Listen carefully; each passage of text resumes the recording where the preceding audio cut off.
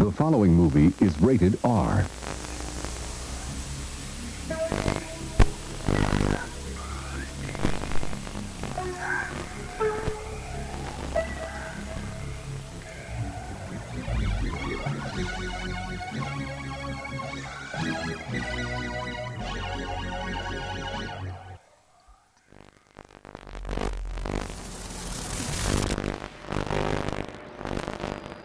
I'm Linnea.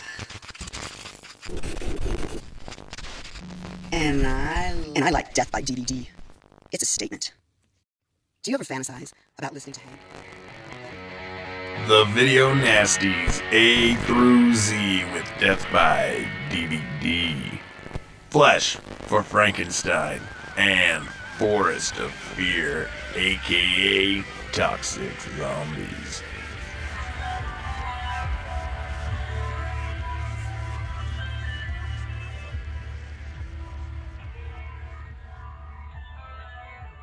This is the Video Nasties A through Z with Death by DVD. Here's Alexander Nash, and I'm Hank, the world's greatest. All right, so going down A to Z through the Video Nasties list. Next, we have an entry from 1973, a movie that has gone by several different titles, one of it which being Flesh for Frankenstein, another one being Andy Warhol's Frankenstein, which is odd since it's directed by Paul Morrissey and has literally nothing to do with Andy Warhol other than he showed up on the set one day and said, sure, you can use my name. Out of all the movies on the Video Nasties list, there's some decent ones, some real trash, some things that belong there, some don't belong there. This probably belongs on the list, but also it's one of my favorite movies on the list. I remember renting this in the 90s because it finally came out on master distribution videotape, and I rented it. It was, it's an X-rated film. I'm going to take this and go home and watch it, and we're going to see where this takes us. And mostly what I got out of it was, wow, this is like some period drama thing. It's not really gory at all in places. And what is this? But now that I'm more than an adult, that's a polite way of putting it, I can actually see it for what it is and really enjoy it because it is fucking hilarious. This is one of the funniest movies on the Video Nasties list, and I would say what makes it one of the funniest is one factor, and that factor starts with an Udo and ends with a Kier, because Udo Kier makes this movie. Everything else about the movie, it ain't great. I gotta interject here because I really think Joe D'Alessandro is one of the greatest things about this movie, and I completely forgot about it. I similar to you, saw this for the very first time as a teenager. We'll skip my story, it's not as important. But there was something that I just completely overlooked and forgot, because this is supposed to take place in, 18th century Serbia. Everyone's European, except Joe D'Alessandro is one of Andy Warhol's superstars, and this dude has not even a Brooklyn accent. It's a thick fucking Bronx accent. It's so out of place.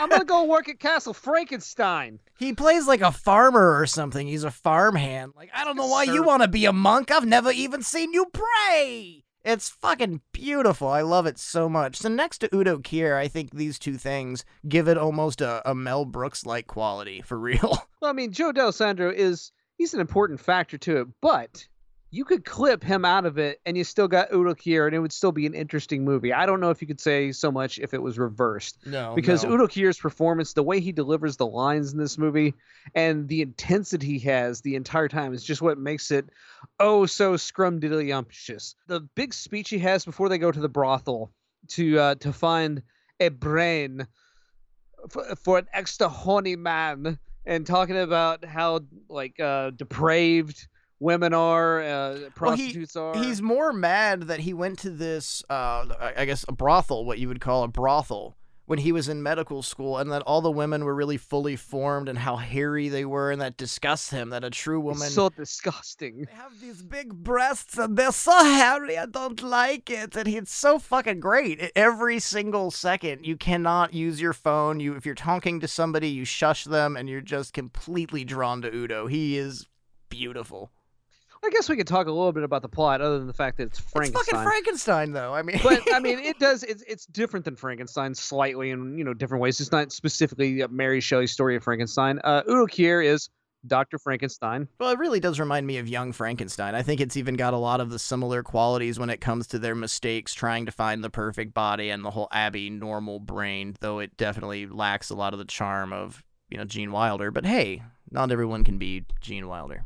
Well, I mean, the plot isn't just to create life; it's to create a Serbian master race with his perfect zombies of this hot model chick, and he needs a head for his hot model stud because he needs them to fuck. So they go to a brothel and just happen to take the head of a ace individual. That's right, an asexual man, and that's where the hilarity ensues throughout the rest of the film. Is the fact that old Frankie boy he doesn't want to fuck. He doesn't like fucking. He does not see the purpose in fucking. He's asexual. He wants to be a monk. I mean, that was his big thing before his, 2 lines of dialogue before his unfortunate demise, and he ends up becoming the monster. He wants to move to a monastery and spend his time praying and meditating. So, it's even beyond that he just wants to dedicate himself to the Lord, and now he's becoming an abomination of God because, I mean, the story of Frankenstein, modern Prometheus, you've got this dude pretty much trying to play God by creating this monster, so it's almost an inversion of all of his beliefs, so he just won't cooperate no matter what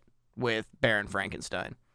And then what's interesting about that is a lot of people have ascribed, I cannot remember the film critic who broke this down, but basically broke down classic horror villainy to kind of sexual fantasies in a way, such as Dracula is sex with a mysterious stranger, sex with the Wolfman is being ravaged by some sort of animal, kind of a rape sexual fantasy story. But the Frankenstein story is a masturbation story. It's about trying to create life, by yourself with no female.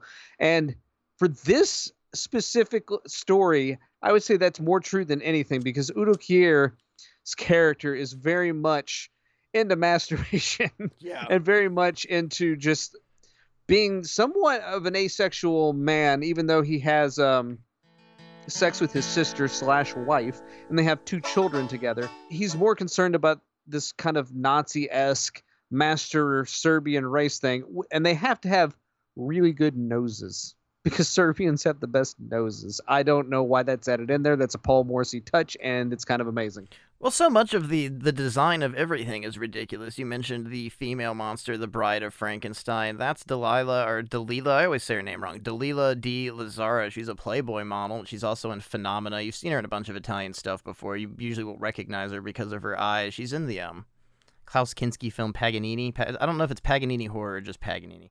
One or the other. Unpronounceable name. It's a Slavic name that I'm not even going to try and do. Plays Sasha, the male monster, the Frankenstein's monster. Again, an incredibly beautiful person. Everyone is sculpted and gorgeous in this movie. And it's so...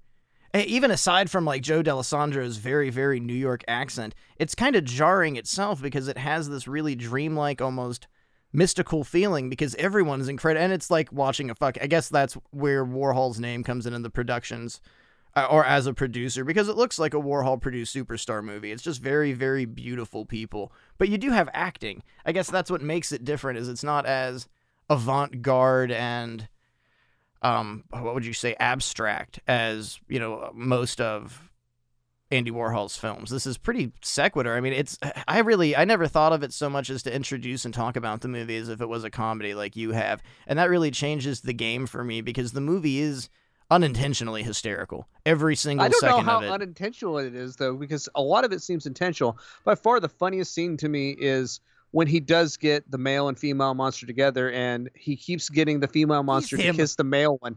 Kiss him! Kiss him! Like Otto, his assistant, just keeps looking down at the dude's package to see if anything's going on, and nothing's going on. They both glance down. Kiss him again! Kiss him! And it just keeps going on and on. Kiss him! Kiss him! It's like a Who's on First skit. That's how I view it. It's just like almost all the interactions are incredibly comical. A lot of the acting is comical. Joe D'Alessandro is hilarious in the film. I don't know if he's trying to be or not, but... Look, I just wanted to tell you what was going on down in the lab in case you wanted to escape with something, okay? It's so out of place, and I can't keep saying bizarre, but that's really... This movie is such a treat. It really is theater bizarre. The entire experience is I think really jarring because it's so unusual once you get into the means of how they're telling the story. Right off the bat, Udo Kier is pretty much molesting and committing weird acts of necrophilia. It's not even like a pseudo-sexual thriller. It's almost porn level sexually charged. It's a very sexual thriller. It is just, it's highly sexual in a lot of ways. Almost every character is sexual. His sister wife, she is wanting to bang Joe D'Alessandro the entire movie. Otto, his assistant, has a strange licking fetish. Also, what seems to be like he gets out of control and causes some sort of cannibalistic incidents. A little bit of a biter. He tears your guts out when he's trying to have sex with you or something like that. It's all incredible extremes. It's all beyond even fetishistic extremes that, I mean, I don't think John Waters level of like fetish extremism. Yeah, because I don't think the average fetish would include necrophilia. And I guess I do kind of mean to shame people that get into that, because that's kind of fucking weird. You should see a therapist. But this movie, like, plays directly into just, like, the most bizarre and not even closeted ideas of what people could consider to be kinks. This kind of just opens the door and is like, no, yeah, you have to fuck the gallbladder. I mean, because what you have with Mary Shelley is electricity. That's what is used as the power, the tool of God, this vessel that will bring life forward into the creature that Dr. Baron Frankenstein has created. In this essence, he's got to fuck the gallbladder, man. And how do you think they're going to shoot that scene? Well, he just fucks the gallbladder. The best, I would assume, is what it would look like if somebody was going to fuck a gallbladder in a cadaver. Throw Udo Kier and a model on a table and say, Udo, go to work, and he gives his performance. Sounds. I mean, it just sounds like somebody's making a fucking peanut butter sandwich with way too much jelly. It's pretty gross, but it's great. It's hysterical. I mean, it's absolutely vulgar, but I think you're really apt with referring to it as something like John Waters because it's pleasantly vulgar. You really do have to have, I guess, a bit of a turned sense of humor to find something like fucking a gallbladder to life funny, but it is, trust me, it really is. Well, it's a very perverse movie in a lot of ways, and that's also what makes it incredibly entertaining and incredibly off the cuff of a lot of other like Frankenstein stories. Because again, as I was discussing about Frankenstein being kind of an inherently sexual story, this one is very overt with that sexuality as opposed to, you know, other incarnations the way that where it just becomes this whole man's fight against God. What this is, man trying to become a god, but also a god that's very fucking horny at the same time. And the violence for the most part is pretty great. It's kind of limited in a lot of ways. It's a lot of pig intestines, sheep intestines type scenario, but there is a pretty decent special effect of the decapitation. And there's a couple of different versions of the film. You'll have to track down the uncut version, which is probably easier than anything at this point in history. Because some versions chop down the decapitation. They also I came across a print that artificially darkened the print to make it look like it was like pitch black night. And this scene kind of happens in more of a day for night style sequence. But the decapitation's great. Yeah, it's obviously a fake head, but as far as putting a scene together and making it work for the budget, it works rather well. And then you also have the comical twist at the end where the body is searching for this head that is currently being held by Udo Kier. And Otto takes a club and just kind of beats the headless corpse down. You go down. So I don't know how anybody can see this film and not find it humorous and intentionally humorous, because just so much of it plays like slapstick to me anyway. It's a very busty, terrifying. I wouldn't even say terrifying. It's a very busty horror thriller comedy. All of these things wrapped into one. All of the elements are really enjoyable. Everything about it is really enjoyable. And thankfully, I don't know if it's a nasty, but there is not so much a direct sequel, but this film was shot back-to-back with a Dracula movie, a Dracula vehicle, and that itself, too, is just as much pleasant to watch. Paul Morrissey was great. It was a lot of fun. I mean, he also did Blood for Dracula, starring Udo Kier as Dracula in that one. And there is a bit of misconception about the directing duties on this film. It was wholly written by Paul Morrissey and directed by Paul Morrissey. Antonio Margaretti's name appears on a lot of prints, and that had a lot to do with funding from the Italian government, funding for the film. You had to have somewhat like how Canadians, to get the tax credit, or you have to have so much Canadian staff on a film to get the tax credit if you're shooting in Canada and you're an American company. Same thing kind of went for Italy at this time period. You had to have a director that was of Italian nationality, and Margaretti lent his name to it. So, and he didn't really direct anything, maybe a couple of second unit shots, but really it's all through and through Paul Morrissey stuff. And he really just has a flair. I wish Paul Morrissey had made more films. I know he has a handful out there, but a lot of them end up being some very avant-garde art films and some porn and some other stuff like that. And I'd prefer I wish he had made more kind of more exploitation horror style stuff over the years. And he kind of fizzled out on that and went back to avant-garde stuff. But I think he was just like a terrific director, especially with this specific film. I like it way more than I like Blood for Dracula, because this one is it's kind of so well put together and so well handled, and it has a beginning, middle, and end premise. It doesn't get loose like another movie we'll be talking about a little bit later. It stays on point, as irreverent and odd as that point is. It sees that point all the way through to the end. Blood for Dracula is definitely more of an Andy Warhol feel to everything, as where Flesh for Frankenstein has its own vibe. Something we didn't really talk about much, I think we mentioned it a little bit. There's in both films that we're going to be discussing on this episode, there's a heavy eugenics theme throughout it, but it kind of fizzles out, and you have this whole, we're going to make the perfect Serbian complex. That's his entire point of creating his zombies, as he continuously calls them. The whole experiment, and I guess that's kind of trying to play into like the German audience, because at the time period, German zombie films were, that's what happened to Fulci. The Beyond had no fucking zombies in it in the first place, and to sell it in Germany, you had to have something along that line, so they're called zombies instead of really playing into Frankenstein, even though they don't eat people or walk slow, or they're not zombies, but that's fine. We really missed the whole point with that, and it's kind of neat in the next movie we're going to discuss it. It just, hey, eugenics, it's back again too. I like the cast. I think that's one of the really fun things with this is you've got we were talking about this earlier, Nicoletta Elmy appears, I think her last real big appearance was Ingrid in Demons, but she's the weird little twisted kid Olga that likes to stab lizards with needles in Deep Red. She's in Bay of Blood, a bunch of other Italian stuff.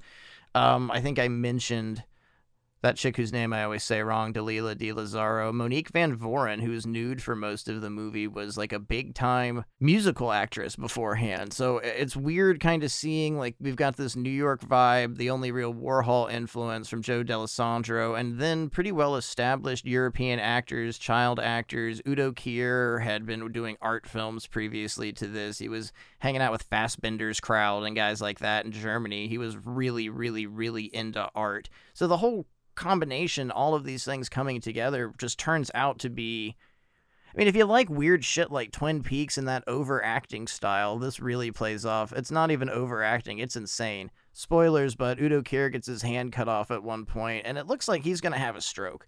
It looks like they cut his hand off to actually get the scene done, and it's amazing. He gives every ounce he has for this role, and all of it's insane. And I do really appreciate the very wicked ending of it, where the only people left alive are the Frankenstein's two children, and they pick up some scalpels, and we fade out with Joe D'Alessandro still tied up.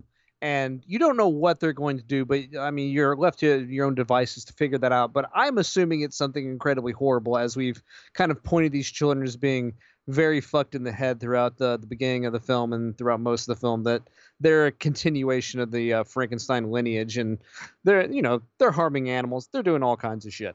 Yeah, they find that beating heart that their father has, that he's kept encased in glass, and they seem enchanted by that. Every time they see it, something kind of heinous, I wouldn't say heinous, but devious happens surrounding them. So I really feel with you that vibe at the ending is he's dead. We watched this whole thing and he's dead, or he's going to die. Everybody's dead, because there's a shot when the children are walking out to create their finale of the film, that all the bodies laying around and all the basically the pig entrails that are laying around all over the bodies, and it's just this massacre of bloodbath. Udo Kier is covered in fucking blood.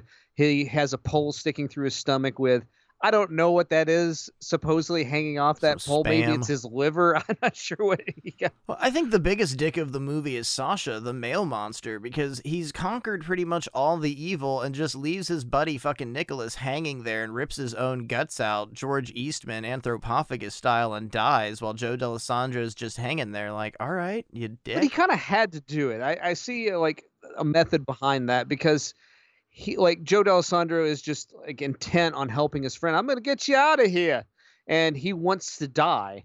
He doesn't want to continue living as this creature, so he knows his friend will continue to try to help him. So I just have to kill myself right now and get it over with, so I can go to heaven and meet God, because that's where I prefer to be. And it's kind of it's a little bit of a murder suicide, but it does give the movie a little bit more of like an impact or a punch, because if he did save him, it would just end up being a completely different movie. And I just really like the way this thing ends. It's a big kick to the dick. A big, swift kick to the dick. I like it, though.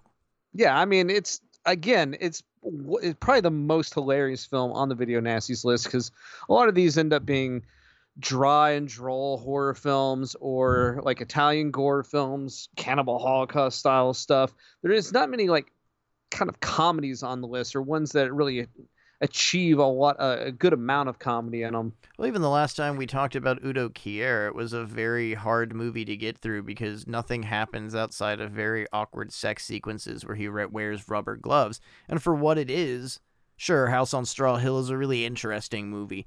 Flesh for Frankenstein, so far where we're at, I mean, I'm a big fan of Cannibal Holocaust as a movie, not just as a video nasty. I like the movie. I like its message. I'm not so much a fan of Ferox. But I think, arguably, these Flesh for Frankenstein and Cannibal Ferox so far are Flesh for Frankenstein and Cannibal Holocaust, rather, are two of the greatest and strongest actual, like, well-produced movies with messages and meanings that, I don't know, maybe I'm just twisted, but Cannibal Holocaust unintentionally is kind of funny. There's some humor. I don't see the humor in it, but go with your own. But the man's the monster, you know, they come out there, oh, look at us, and then they die, and I don't know, I find that funny, but... So, all right, this is the part of the show where we discuss why this film was banned, do you think? And I'm going to assume all the massive amounts of necrophilia, sexuality, sex, all mixed with violence.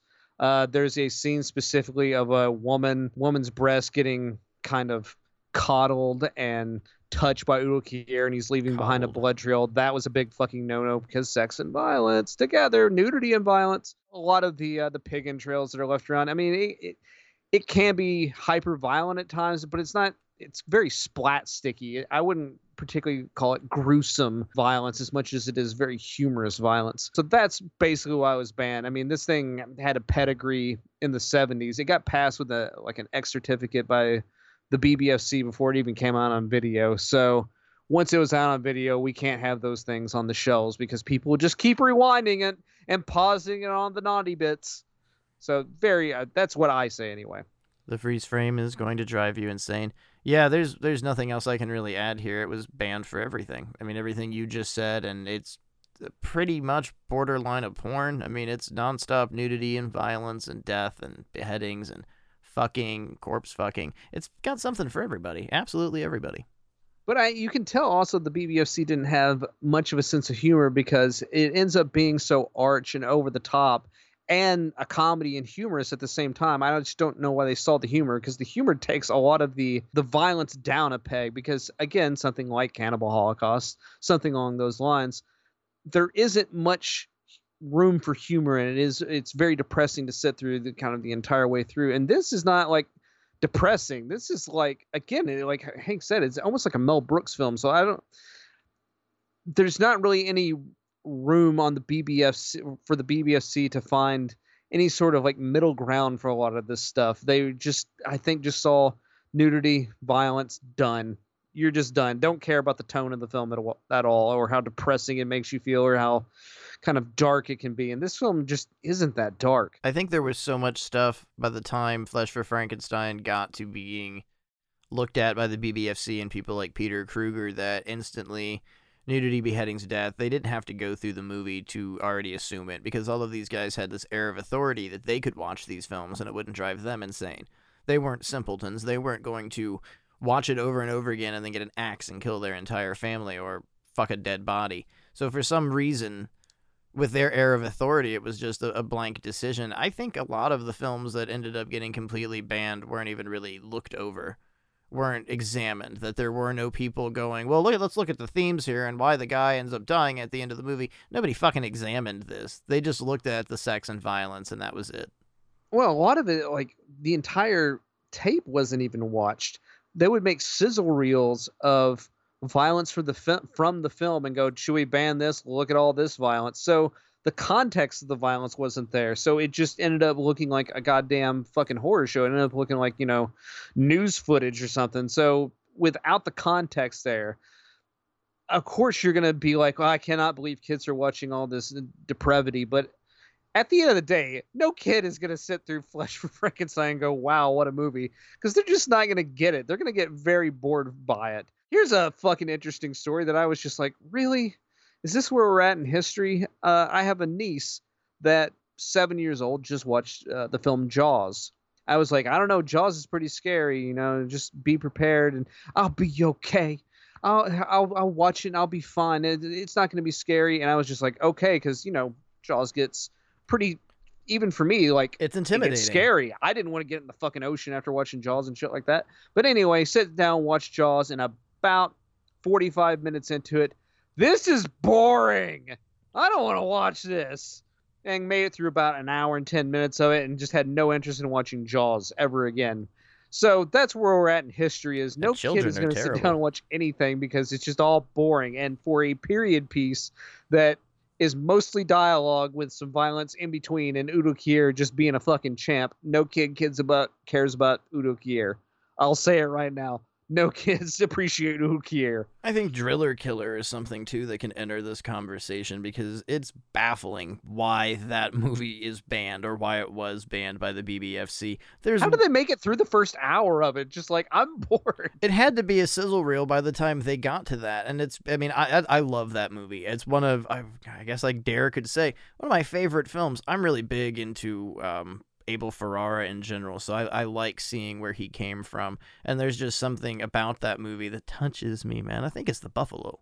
Personally, I think it's the buffalo. But why was it banned? There's so little that even matters. This movie has at least reasoning. Like, you can get, but there's like, I wouldn't say every frame of the fucking movie, but there's a great deal of nudity.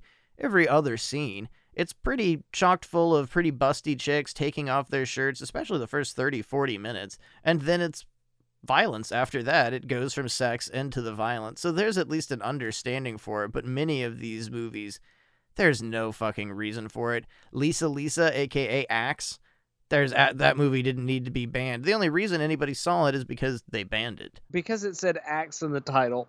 That's literally why it was banned. Oh, axe. Somebody could use an axe in England to kill someone. Let's ban it. Very apt. Good job, Margaret Thatcher. Keeping the people safe. All right, so as we do on all of these shows, I'm going to read the little segment out of the book The Art of the Nasty by Nigel Wingrove and Mark Morris on Frankenstein, in parentheses, Andy Warhol's. It's like a kid that has to write their name on something that's obviously not theirs. Like, Andy was here. He just wanted everyone to remember he went to Italy one time. I was on the set. All right, Andy, you're famous.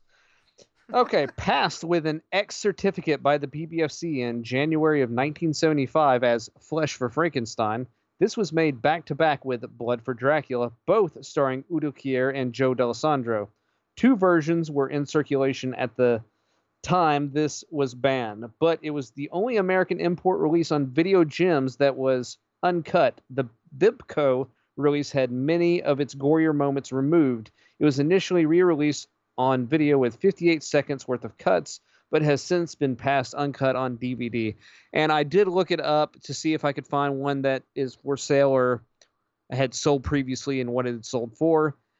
Could not find any information on anyone selling one of these or having one for sale whatsoever. But if you want to try to track one down, the Vibco and the Video Gems are the ones you're looking for. I'm assuming the Video Gems is the one that's probably more pricey just because it's the fully uncut version and not the Vipco American release. Because I've seen what would essentially be the Vipco release. There's one on YouTube right now that is that, which has some of the violence cut out of it, like the full decapitation scene, like I said, was cut. Some of the entrail spilling is chopped down a little bit. A little bit of the gallbladder fucking. The gallbladder fucking is definitely shortened. Things like that. Typical. The most sinful thing to cut. The best scene. My favorite Udo scene. Kier is just great. Let me just say that again. Man is great in this movie. Reiterating, Udo Kier is great. When it comes to getting this for your collection, if you want it on Blu-ray or DVDs, I've been trying to keep everyone informed. This whole episode is going to be a little problematic. This was a Criterion. It's completely out of stock. Copies for that are probably just as much as finding yourself an original beta or PAL version of this on VHS, around $150 to $175, and that's used. I didn't even bother going farther and looking at unopened copies.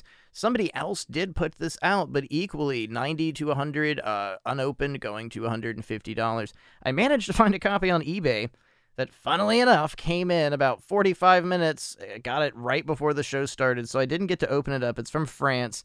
And it gets even more, a beautiful cover art. It's got Joe D'Alessandro having sex with Lady Frankenstein, and Udo Kier, for some reason he's got a bib and a golden knife and fork, and they're on a dinner plate as if he's going to eat them. It's fucking great. I absolutely love it. But it's René Chateau presents, Andy Warhol presents, Un film de Paul Morrissey. I don't know who really put this out. It just Who's says... presenting it, though? Yeah, there's so many people presenting it at this point. I don't know what He's to presenting do. Andy Warhol, who's also presenting? This René Chateau guy's got to have some power because he's presenting a presenter, and to me that seems like you've got to be really established to do that. Film Entertainment Remasters is all it really says in the DVD video, 2003. So, edition, René Chateau edition, there we go.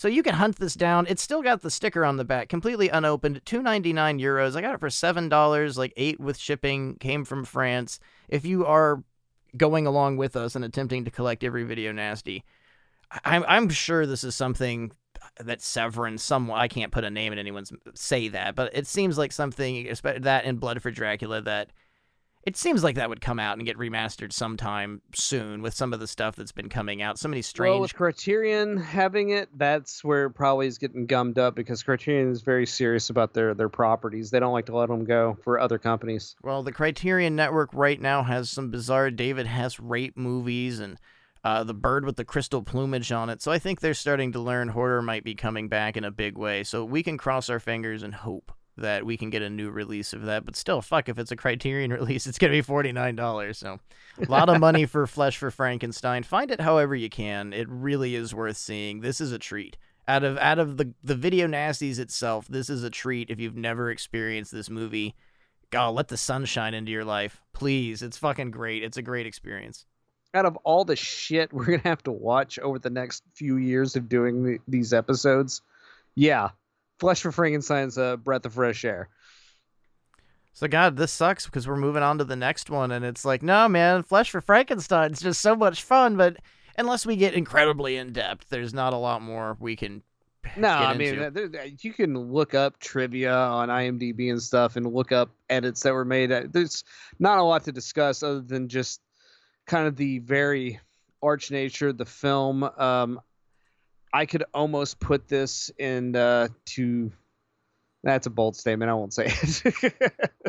Edit that shit out. The next film, on the other hand, has been equally. I saw both of these early on in my horror career. I'd say maybe 14 for what we're about to discuss and 15, 16 for Flesh for Frankenstein. But we're going to talk about a movie from 1980 called Toxic Zombies, but on the Video Nasties list, it's known as Forest of Fear. I like Toxic Zombies. I think that's a really evocative title, and it makes you want to sit down and watch it. But also known as Blood Eaters in America. Blood Eaters is equally a cool title, but that kind of makes me think more of a Fred Olin Ray joint. Like, I get that really cheap drive-in feel. Or an Al Adamson joint more than anything. Or an Andy Milligan. Ooh, yeah, all of the above. And this kind of could have been done by any of them. This could have been done by Fred Olin Ray also. Very cheap movie. Everything about it is so over the top. It's like a mixture of like 5 or 6 different things. You can see a lot of reference from something like I Drink Your Blood inside of this, and Ramiro zombie movies in general, you've got John Amplas, so you've got some influence from that. And why is John Amplas in this? I just want to know. I need that story from John Amplas. How the hell did you get mixed up in this weird local film? Who did you know? I mean, and this definitely is a regional film. Everything about it is so goofy. You've got even kind of like, I dare I say, the Return of the Living Dead, where this is predates Return of the Living Dead. I'm just using that whole marijuana reference. Pre-trioxin. Yeah, the trioxin could have actually come from this. The United States government has this drug that they're going to put on marijuana crops. They dump it on marijuana crops. It gets on some hippies that are out. Well, they're not even hippies. They're just fucking weed farmers that are out growing we got $2 billion worth of shit in the ground, man.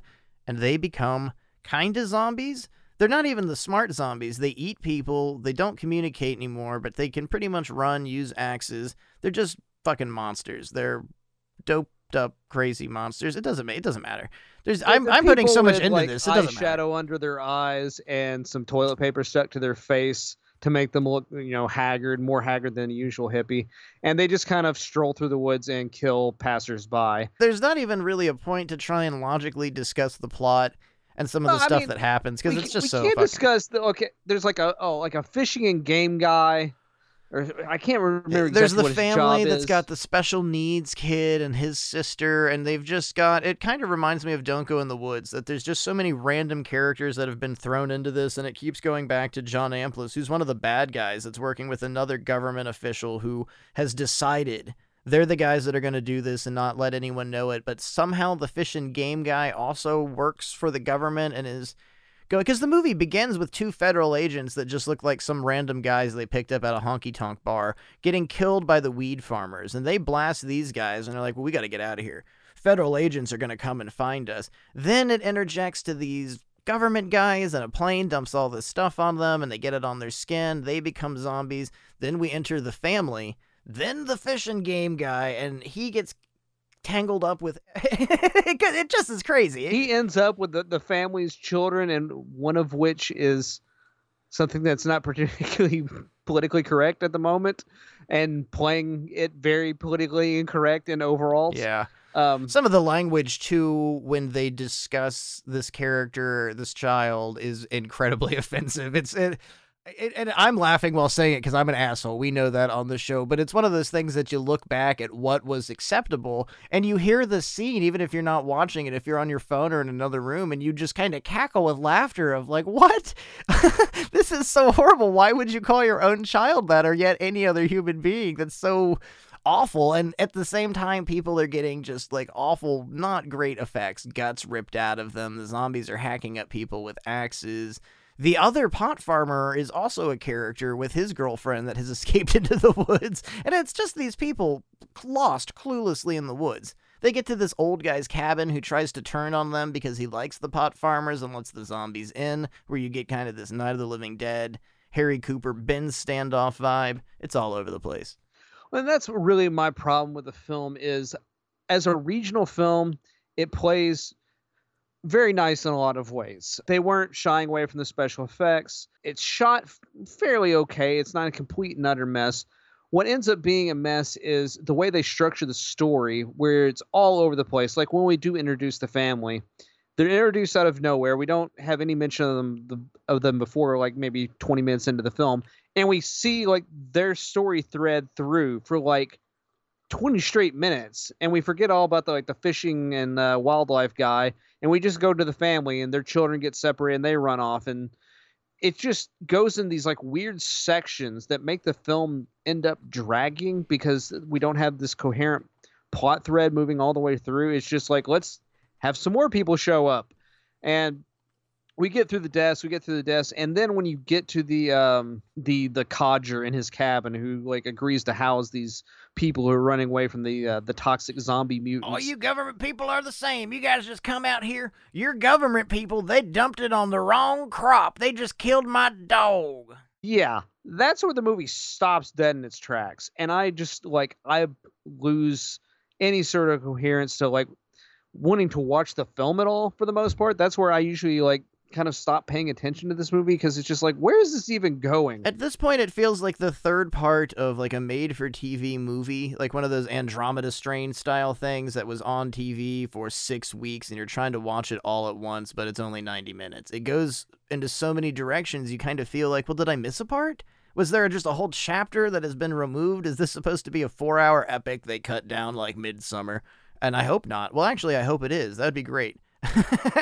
More toxic zombies. Yeah, I could go for that. I'd watch 4 more hours of this for some odd reason, but I think really what attracts me to it is, I wouldn't say it's nonchalant style, because I don't think has any particular style in general, but it just doesn't care. It has no tone whatsoever. Yeah, it has no tone, it has no style, but I don't think it cares either. I think Charles McCran, from what I understand about the writer and director, was just a diehard horror fan and wanted to go out there and make a horror picture. I was just talking about Axe Lisa Lisa, the director of that picture, the same thing.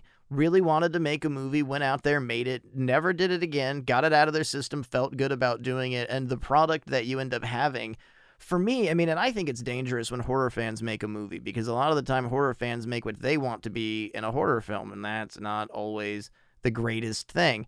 I hate to... Terrifier.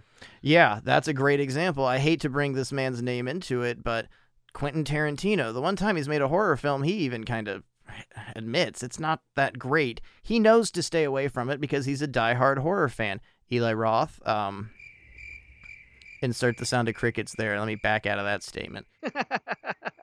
But this doesn't have any self-imposing nature at all. It's not like, I'm a giant horror fan. You can see a lot of homages and just straight rip-offs in this movie, but its goofy nature is so lighthearted by the end of the ride, even though right where we were discussing, right where you were at, it is strenuous. You start really losing your attention. It doesn't end shortly after that. It's like another 10, maybe 15 minutes. But it ends. I mean, it does wrap up. It ends, you know? What a positive for a movie. Hey, it ends. It's not like Once Upon a Time in Hollywood where you're like, I've had to piss for 45 minutes. Brad Pitt's just shirtless on a fucking rooftop fantasizing about shit, and it just goes absolutely nowhere. This one ends. It just... People die. It ends. John Amplas, I love watching him die. I think he's such a terrific... Oh, spoilers again? By the way... I'm so tired of having to say that, but if we don't, people bitch. It's you don't get feedback. But I swear to Christ, if I miss a fucking spoiler that a dog dies, somebody will complain about it. The world we live in. I love watching John Amplas die despite having a great deal of admiration for him, and this may be just as fun as watching Dr. Fisher get shot in the head in Day of the Dead, which actually isn't fun at all. It's a horrifyingly sad, upsetting scene, but it's still pretty cool. The director had apparently made comment over the years that it was intended to be humorous. I don't know if I agree with that claim. I don't get where he was trying to be humorous, but I will give him this. It does have that certain let's go out and make a movie feel to it, and I will applaud him for that just through sheer tenacity and like a spirit of wanting to make a film, he got something in the can, something released, and I mean, it played on the USA Network twice, as it's told as every piece of trivia of this film. It showed up on the USA Network twice. But the tragic end of the story is director Charles McCran actually died on September 11th. He was working at some sort of investment firm in one of the towers, and you can see his obituary still on the line, and it mentions a nice big chunk about toxic zombies in it, to where he was still proud of the film up until his dying day, where he never turned his back on. No, I made a horror film. Sure, I'm an investment banker now, but I made a horror film as well. So that's admirable to me as well. I think that's where some of my admiration in general comes from, that this guy stood by it, had love for his product, and made it as a horror fan for horror fans of the time period. This is the type of movie you showed up to the drive-in at midnight with all of your friends trashed and just had a great time with. And growing up, this was a basement weed movie. It's a rite of passage sort of thing. It's absolutely goofy. Both films on the Nasty list tonight, I think, all in all, are this isn't a strong movie. Toxic Zombies by no means is a good movie, but I think some of the most enjoyable to sit down and watch. And this because of its goofy nature. It is violent, but it's not Ramiro violence. It's influenced by things like that, and you can tell they had a shoestring, no budget. This was probably shot over weekends. it is what it is, and I love regional films kind of for that statement. They are what they are. It's a bunch of people that, like Dom Doler, went out there, they had passion, they had an idea in their heart, they had love for filmmaking and horror and genre films in their heart. They weren't trying to overexceed themselves. A lot of these people were going out there to make a movie because they wanted to make a movie, not for the means of what could happen afterwards or success. So something like Toxic Zombies, with that being said, I just appreciate it more for that. It's just a movie for little horror trolls. It's for people to watch at 2 a.m. and have some fun with. That's what I kind of appreciate both films on the list tonight is both of them were made in good faith, and they weren't made in negativity. They don't get inherently political, particularly. They're just like, I want to uplift you with a film. I'm not trying to make you think. I'm not trying to particularly end your good day. I want you to watch this and just be entertained by it all at the same time.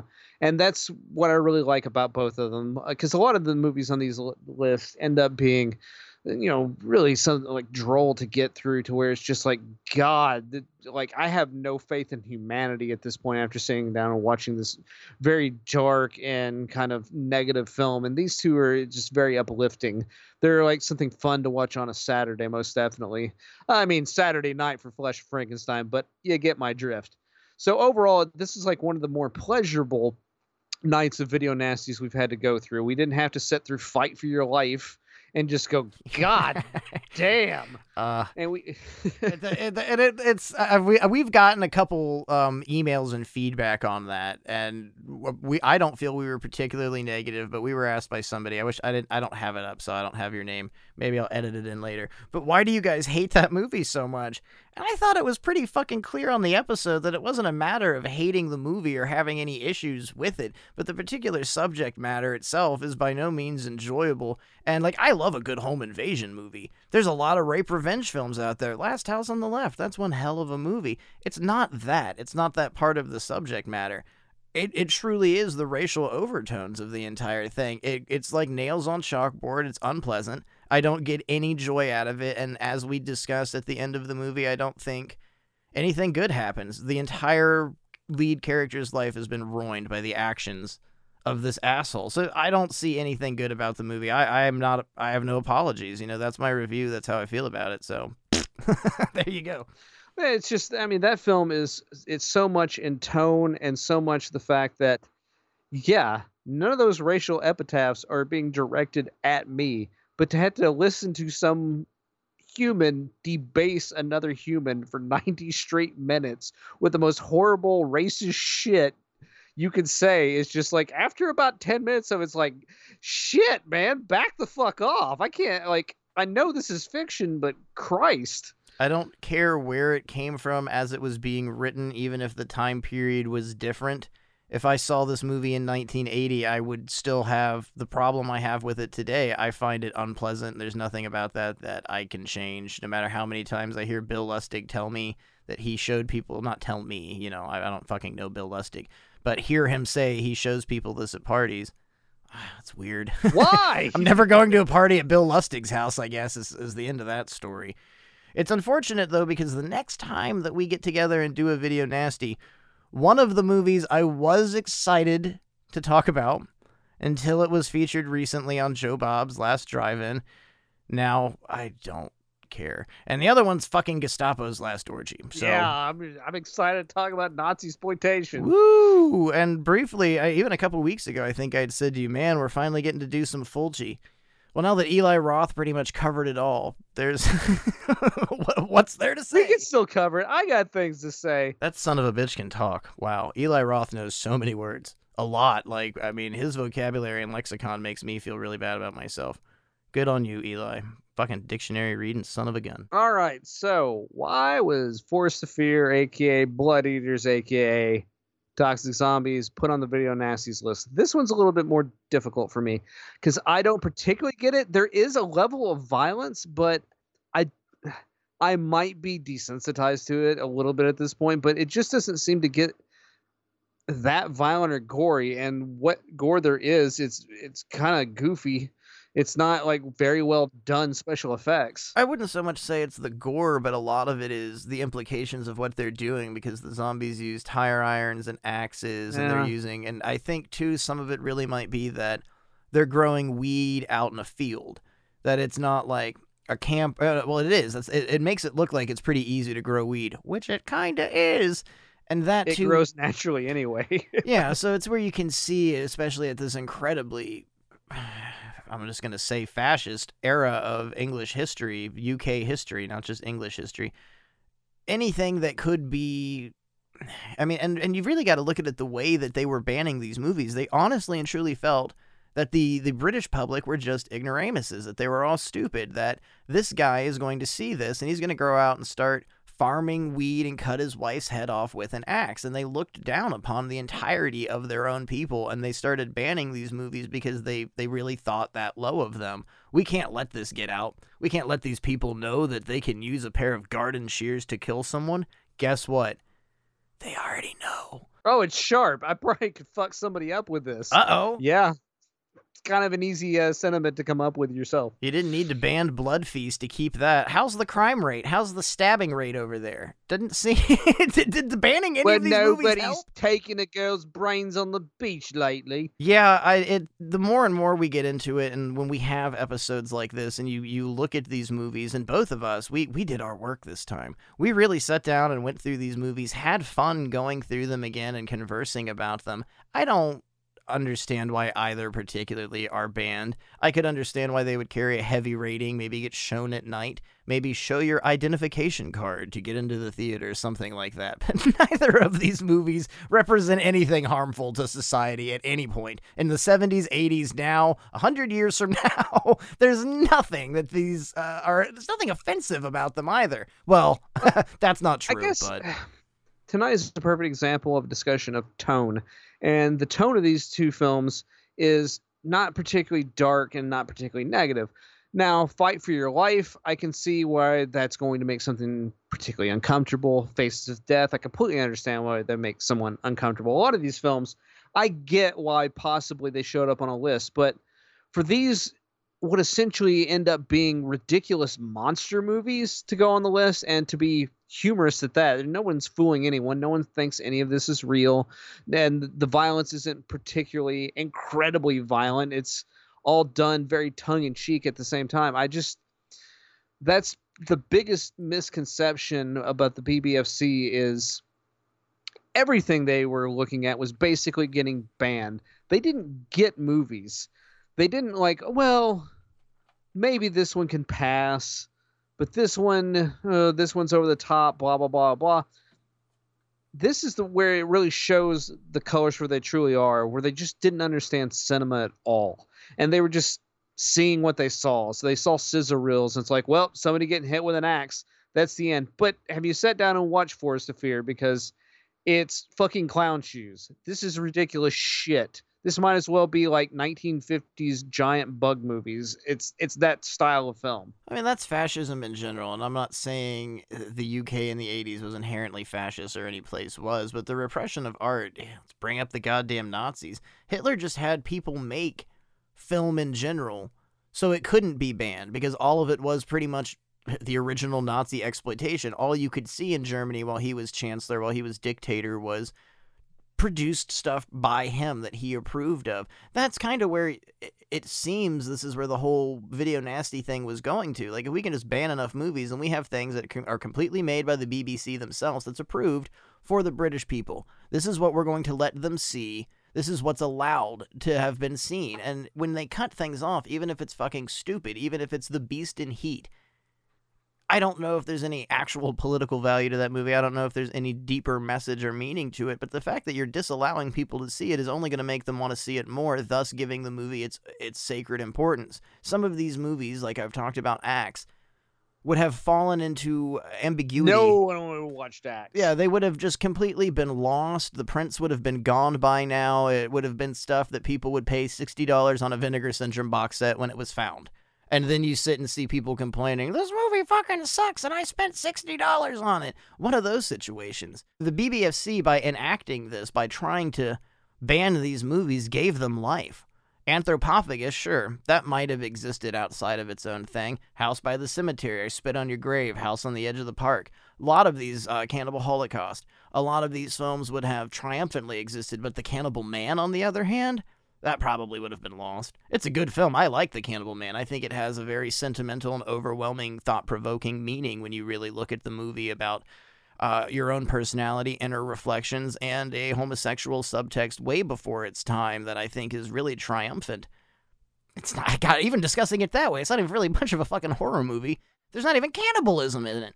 It's just baffling. The deeper we go... It says cannibal in the title. Yeah, there's violence. There's cannibalism. Just the deeper we go into this, I guess where my rant is coming to an end, is censorship in general is just so confusing. It's surrounding us every single day of our lives. No matter where you look, no matter what you say, something's being censored, something's being canceled, something's being deleted, whatever it's called. It's no different than the video nasties. You gotta really look at what people are saying, you gotta get rid of. Just last year, Joe Bob almost got canceled for something that he openly apologized for and admitted, yeah, well, maybe shouldn't have taken that publisher's money, was just working, I'm just working, I apologize. And to this day, people are railroading against him. You're doing nothing different than the BBFC. That's my final thought here. You're really doing nothing more than what the video nasties are. It's not helping. All right, so the entry in the Art to the Nasty for Forest of Fear. Yet another ultra-low-budget obscurity. This one concerns zombies running rampant on a marijuana plantation. Monty's release inexplicably deletes the last 4 minutes of a man driving away in his car. Director Charles McCrane died in New York on 9/11. Yes, the Monty version of the film, the Monty video label, and again, could not find it for sale or previously sold, so I have no idea what it's going for. This one's probably going to be a little bit harder to find because people are onto its grift and understand that this is not much of a movie. Like, you could catch this on TV at this point. It's pretty innocuous as a film overall. I saw it on television on Captain USA's Groovy Movie for the first time, and there's some edits in it, but there's nothing particularly harmful or offensive in it, and which also made it a little bit easier this week to sit through the movies where we weren't just getting